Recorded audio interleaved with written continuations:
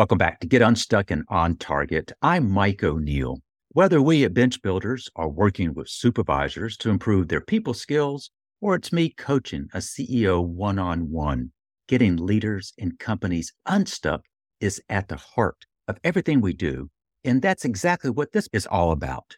Each week, we invite incredible guests who share their hard-won experiences of getting themselves or others unstuck, back on target, and moving forward. And I hope it gets you unstuck and on target. Joining me today from France is Antonio is the founder of My Daily Leadership. It's a leadership development organization with a mission to inspire 1 million, you heard that right, 1 million of the world's best leaders to reach their full potential. Antonio has a vast amount of experience he can draw on with 25 years of senior leadership positions in world-class businesses.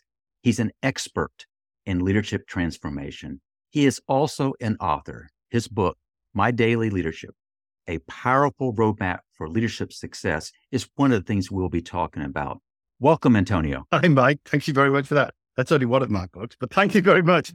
I'm excited to be here. I'm a fan of the podcast, so I do appreciate the invitation. Thank you. We had an opportunity to speak at some length, actually now on 2 occasions, and what I learned a great deal about you and kind of how you choose to work. I'm just kind of fascinated by, and I guess what I would throw out to you is I understand you describe the kind of the services that your organization offers as unlocking the elite leader within. I love that. And of particular interest is, as a coach, is it that brings people to you? One of the things that you kind of shared with me is that there may be a number of things that might have them come to you. Can you share what are the kinds of things that prompts people to say, I want to talk to Antonio or somebody in his team? Okay, that's a great question. Thank you for that, Mike. Normally, as we talked when we were off air, we've been doing this for quite a number of years for quite a number of clients. Normally, and I'm going to guess, it's probably around 90% of the time. It's almost 100% of the time through recommendation, because we do very little marketing, but we get a lot of people that recommend us to other people. Normally, it's somebody going to the leader and recommending us to them. Why is that normally the case? Because it's difficult for leaders, the whole C-suite. It doesn't have to just be the CEO, right? Or the group chair or whatever.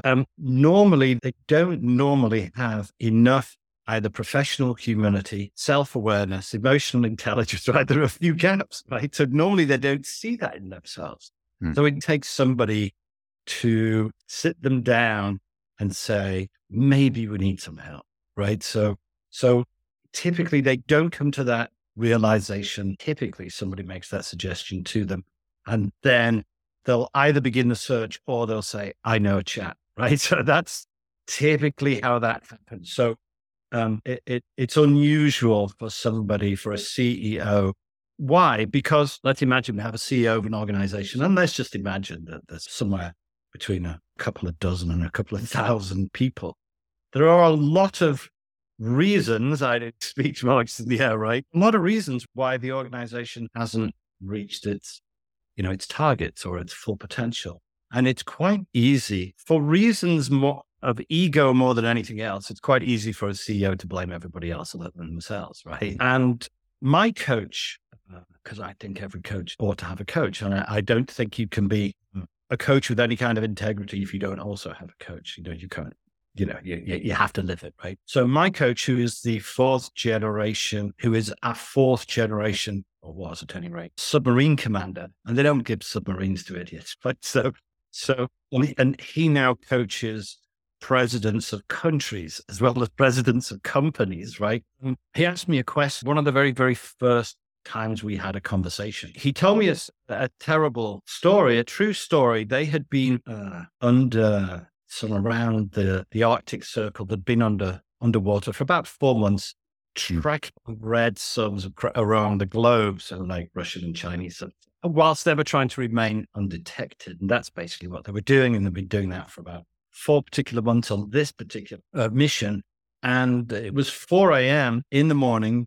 The captain, my coach, was asleep in his quarters. And unfortunately, an 18-year-old young lad, a welder, was welding some pipes, and submarines are full of, pipes and tremendous pressures and temperatures and sharp edges and things that are really kind of designed to kill you. And anyway, unfortunately, he electrocutes himself and died almost instantly at 4 a.m. in the morning. So my coach asked me this question: whose fault was it that this guy, unfortunately, expired at 4 a.m. whilst welding something? Was it his fault? Was it his trainer's fault? Was it his manager's fault? Was it the person that asked him to do the thing at 4 a.m? Was it the guy that was on watch? Whose fault was it that this guy? So we're all tempted to then reel off a whole rake of, people and circumstances and, things that led to this chap's demise. But when you keep pushing, okay, well, whose fault was it? Those leaders that go, well, I guess it was the captain's fault, right? And you go, well, yeah, but the captain was asleep. It was 4 a.m. How's that the captain's fault?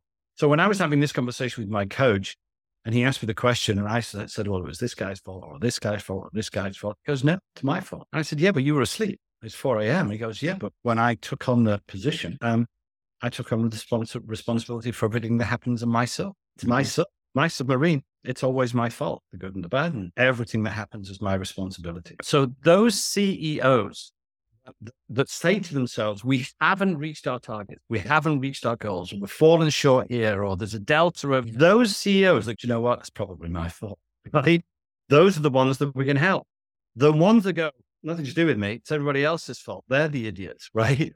They're the ones we don't want to try and work with because, it's hard to help them. So what do they need? To answer your question, which is a lovely, elegant, eloquent question, and I'm rambling, what do we need? We need somebody that has professional humility, a certain amount of self-awareness to recognize that maybe it's their submarine or maybe it's their fault. Those are the guys that we can help, and we typically help them very quickly. So, to use your kind of language, to use your kind of theoretical thinking, they're stuck, and they reckon maybe the organization is stuck because then maybe they have a part to play in it, to get unstuck. I gave a talk a couple of years ago to 300 or 400 leaders from across the world, all sizes, all industries, and I asked the audience, I said, by a show of hands, who here has no blind spots? Who here has no leadership blind spots? By a show of hands. Now, fortunately, Mike, nobody put their hand in the air, right? So I thought, okay, good. Reasonable self-awareness. Everybody recognized that they had some blind spots. Terrific, says that. Okay. Next thing I'd like everybody to do is grab yourself a piece of paper and a pen. And could you just jot down what your own particular blind spots are? Now it gets tricky because if they knew what they were, then they wouldn't be blind spots. They don't know what they are. And my point is, of course, that we all have them. You have them. I have them. All leaders have them, right? So, and it's probably those blind spots that are the reason that they're stuck. So those that recognize maybe they're not the finished article, that have some professional humanity, that say maybe it's something to do with me. Maybe I've got some blind spots and can't see them and need some help, right? Those are the guys that we work with. The ones that go, no, it's everybody else. I can tell you another interesting story if you want one. Want to hear one quickly? I love your stories. Yes. So normally when we talk to a new CEO or, a prospect or whatever, and we'll say, for example, how many people work in your organization, whatever number they say, let's say they say a random number. I'll say, okay, well, on a standard distribution bell chart, then let's call this guy Frank. So on a standard distribution bell chart, Frank, you probably got 20% A players. You probably got 60% B players. You probably got 20% C players, right? And you'll go, yeah. And I go, okay. So if you've got 200 people, you've probably got C players knocking this organization somewhere. They go, yeah. And I go, okay, give me the name of one of them. And it's interesting that they tend to know who they are pretty quickly, right? They're already on the radar and they'll go, Mary. I go, okay, great. Give me another one. Peter, Mike, Sally, Bob. Right, you get, okay. So I'll ask for 4 or 5 or 6. That's okay. How long has Mary been with you? 3 years. How long has Mike been with you? 4 years. How long has Tom been with you? 6 months. How long has Jane been with you? 8 years, right? So I'll get some names, then I'll get some tenures, and then I'll say, okay, got to ask you a tricky question. I'll go, yeah, go. And I'll say, well, so we have a whole bunch of C players that've been with you somewhere between 8 months and 8 years. Did you hire them like that or did you make them like that? Now, if they say, well, we hired them like that, it says something about the hiring protocols and onboarding and all that kind of stuff. If they say we made them like that, it says something about their culture. If they say we don't know, that's the worst answer then, right? But then I say, did you hire them like that or did you make them like that? I mean, was that by design? No. Okay. So why are they here? Why are they still here after 8 years? And they kind of don't know. And I'll go, well, whose fault is it? And as soon as they say, well, I guess it's HR's fault, I go, okay, we've got a problem. It's your submarine. So whose fault is it that you got all of these guys? And they go, okay, it's my fault. And as soon as they make that leap where they go, you know what? It's probably me. As soon as I can help, if I say it's your fault, Mike, they don't get it. But if I can guide them to it, the process of guided discovery, when I go, well, did you hire them like that or have you made them like that? Because they've been here for a while. And when they go, we probably bit of both. So, okay, well, whose fault is that then? And they go, I guess it's probably my fault. Terrific. Then we can work together. Right. So it's a way of, you can't tell anybody anything. You have to allow them to discover it, even their own weaknesses. Does that make sense? It makes perfect sense.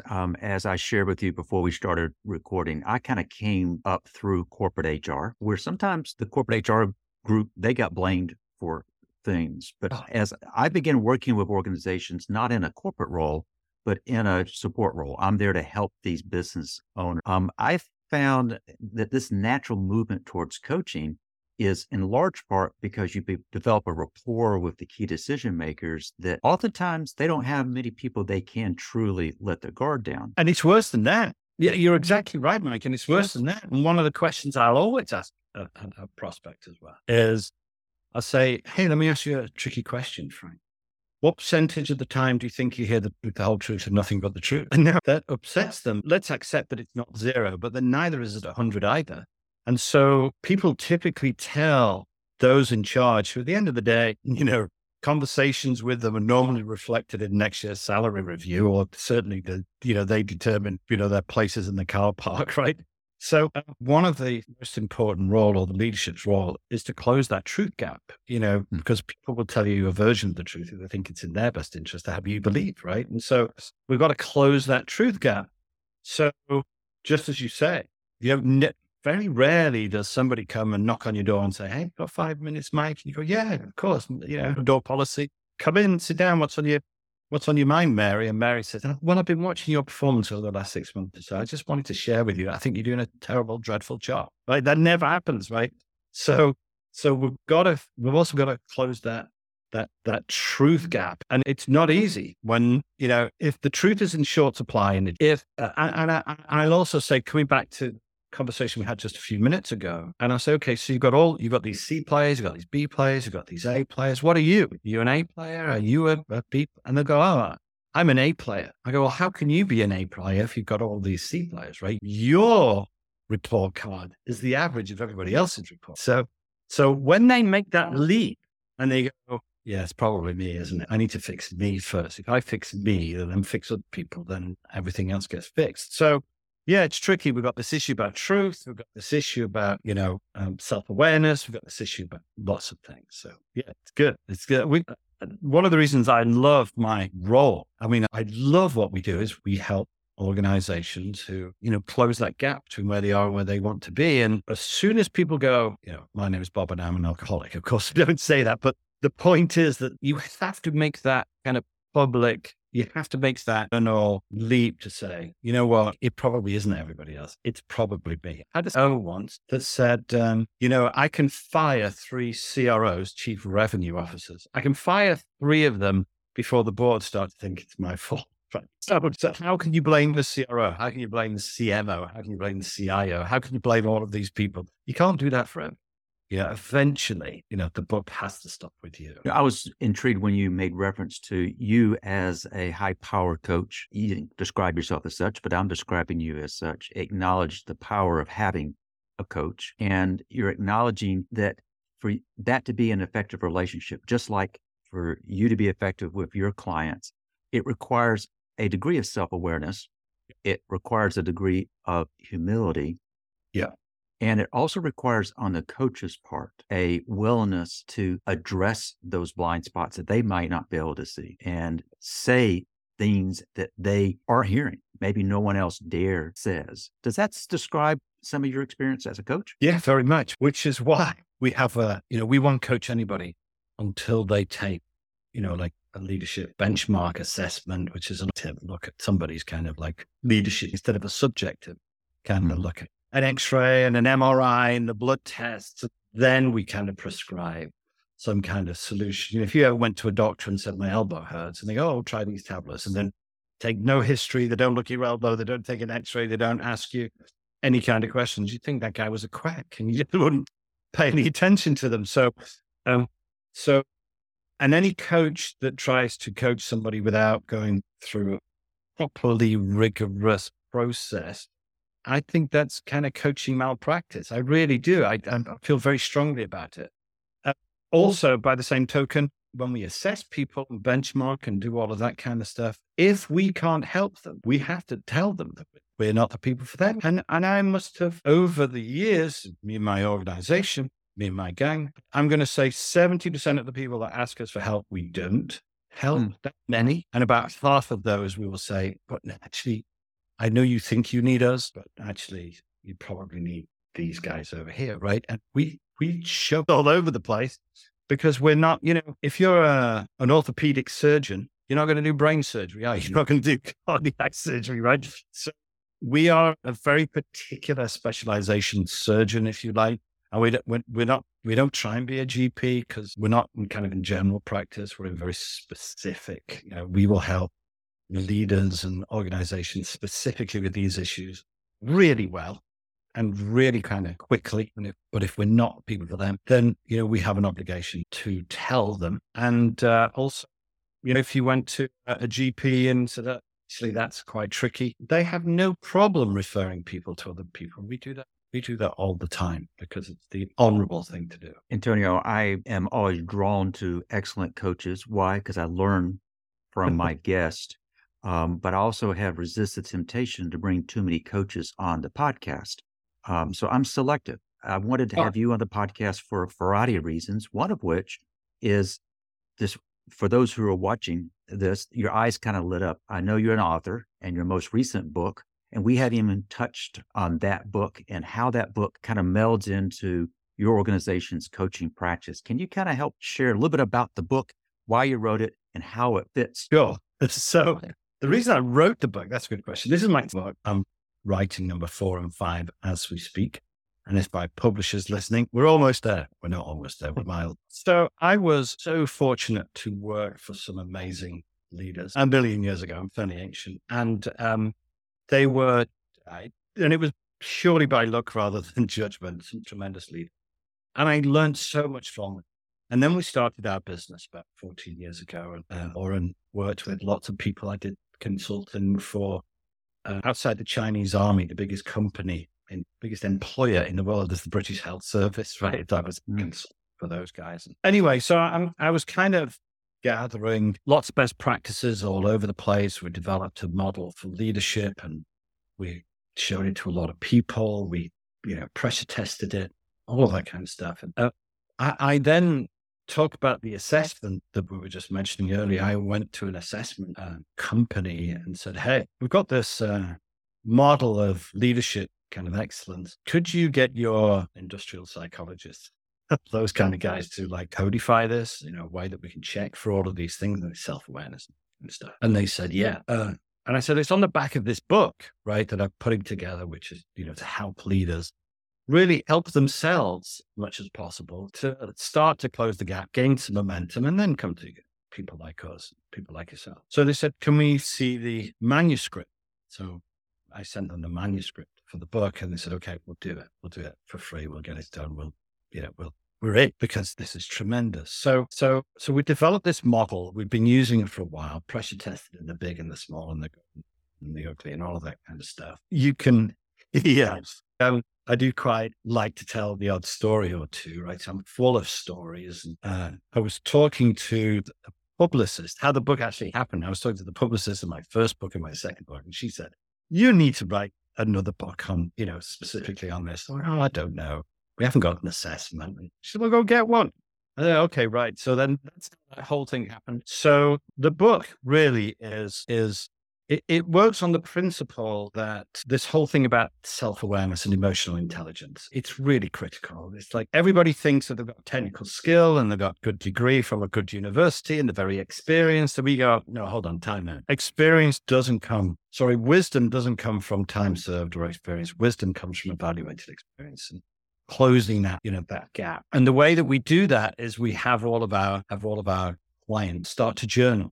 And if they don't journal, if a leader says, oh yeah, I'm very interested in improving, we say, okay, then you have to journal every day. They go, journaling every day? I don't think so. Then we say, bye, right? Because the best people in the world, just think of any sports person, any entertainer, any business owner, successful, large organization, every single one of them journals. Who's the best soccer player in the world? Lionel Messi. What's Lionel Messi doing right now on Wednesday, the 13th of September? He's trying to get better. He's working with his coach and he's the best in the world. And if there's anyone in the world that can say, I've got this figured out, it's Lionel Messi. But what's he doing? He's trying to get better every single day. And that's every day. And so we say, look, if you're serious about closing this self-awareness gap, then we've got to get this reflected. And I'll explain how that works in a second. Then you've got to journal every day. And those that say, okay, I'm in, we'll say, okay, if you will journal every day, then we'll help you. If you're not prepared to journal every day, that's every morning and every evening. Every morning and every evening. That means birthdays, Christmas, Hanukkah, Thanksgiving, right? Mm-hmm. Every day means every day. And if you'll do that, then we'll work with you. And if you don't, we won't, right? But you brush your teeth every day. Every single morning you brush your teeth. Every single evening you brush your teeth. Just for 5 minutes every single day. And neither do you wait till Sunday afternoon and brush them for 2 hours, having left them up because your gums are bleeding, your teeth will fall out, right? So when we know, once we've got them over that hurdle of every day, closing that self-awareness gap, start to journal every single day, as the biggest and the brightest and the best in the world over do. If you're prepared to do that, we'll help you. And we'll tell you what to write. And we'll tell you every single day, in the morning what you write, in the afternoon what you write. And the reason that we do that, Mike, is here's what happens. When we start to say, okay, well, what's my intention for the day? And I don't mean a to-do list. I mean, like, what kind of thing has to be done before I go to bed tonight? Otherwise, I don't go to bed tonight, right? So let's set an intention for the day. And then we do gratitude and affirmations and beliefs and all of that good stuff. But kind of be very intentional about your day. And then at the end of the day, so that's the morning momentum. And then in the evening, do some kind of evening evaluation. And it sounds like this. How did I do today? What did my report card look like today? And let's imagine you go, probably an A-, maybe B+. Then what happens then, Mike, is we then force the question, okay, what should you have done? What shouldn't you have done? What should you have said or not have said? Or how could you have said it better? Or what could you have perhaps done to, elicit a better outcome? What that is, this kind of reflective practice where you're looking backwards, right? It's hindsight, right? And we all know that's 20/20 vision. So maybe I could have done this, maybe I could have done that, maybe I could have said this, maybe I could. And when we start to write these things down, consider them and write them down. Here's what happens when you do that with enough frequency and density, Mike. What then happens is something is presented to you in the moment, and I'm going to have to evaluate my response to this later on this evening. So future Antonio will give me, a higher grade later. If at this point I go, what would a world-class, not average leader, what would a world-class leader say? Probably a world-class leader would probably say this. And then you say it. So that hindsight has kind of led to a little bit of situational insight. You do that with enough density, and then it starts to develop foresight, right? So where you can see the little piece of the iceberg sticking up, but you know that the whole thing underneath sinks. It's those little icebergs that you can see sink ships as well as companies, right? And it helps you to kind of navigate through those. That's why, unless people journal, and my coach, again, I say he coaches presidents of countries as well as companies. If they don't journal, if they don't send him a photo of their journal, when they call him for a coaching session, he won't pick up. And he tells them, unless you send me your journal, right, well, I'm going to coach you.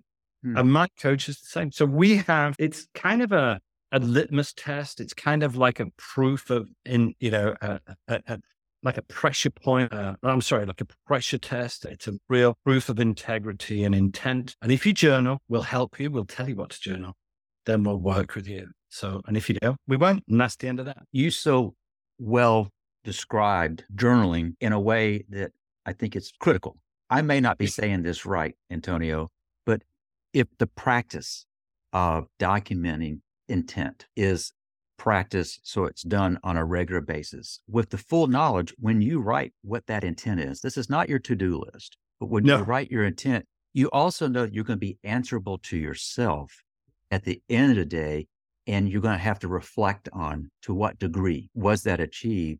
Is that with time, that muscle builds such that you, and I love the way you describe it, will give you the capability to even look forward, not necessarily back. That's very powerful. That probably is the best word to describe what you've done for us today. This is a powerful conversation. I've listened, I've learned, and I know that those who are listening now have gained a great deal. I very briefly glossed over who you are and what you do, but could you share, if folks want to connect with you, what's the best way for them to do so? Thank you, Mike. Yeah. So probably the best thing to do would be to just email me directly, Antonio@mydailyleadership.com, or go on to our website, all the W's, mydailyleadership.com. There's loads of stuff on there. There's examples of journals you can download. There are core value worksheets. There's an assessment, there's a benchmark thing that we talked about earlier. Yeah, but, send me an email. I promise I'll get back to you. I was going to say, or somebody will, but that's not much of a promise. I will get back to you. Give me maybe a couple of days, but I'll get back to you. We live for this. We live to help people that want some help or some advice, and we pay it forwards. And, people should work hard to help everybody, right? So help whoever you can along the way. And, I'm very much an abundance mindset. I do these things because, we help give back to people, and some people it resonates with, and they go, do you know what? That strange British Spanish chat. Maybe we'll have a conversation with them. And if you want to have a conversation with me, I'd be delighted to have a conversation with you. It was that spirit of abundance that drew me to you and had me kind of lean into this conversation as we recorded. Antonio, thank you. Thank you, Mike.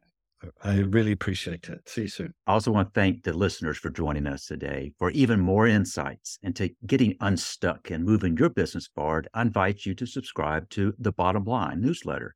You can do that just by going to our website, bench-builders.com. People have kind of been asking me of late, Mike, what do you do? And I found myself kind of responding that the clients that I work with usually had one of two problems. Either they were frustrated because they were losing the employees that they wanted to keep, or the leaders, they found themselves stuck in the weeds of the day-to-day and they weren't executing on their long-term strategy. So if high turnover or poor execution is slowing your growth, let's talk. Head over to bench-builders.com to schedule a call. So I want to thank you for joining us. And I hope you have picked up on some quick wins from Antonio that will help you get unstuck and on target. See you soon.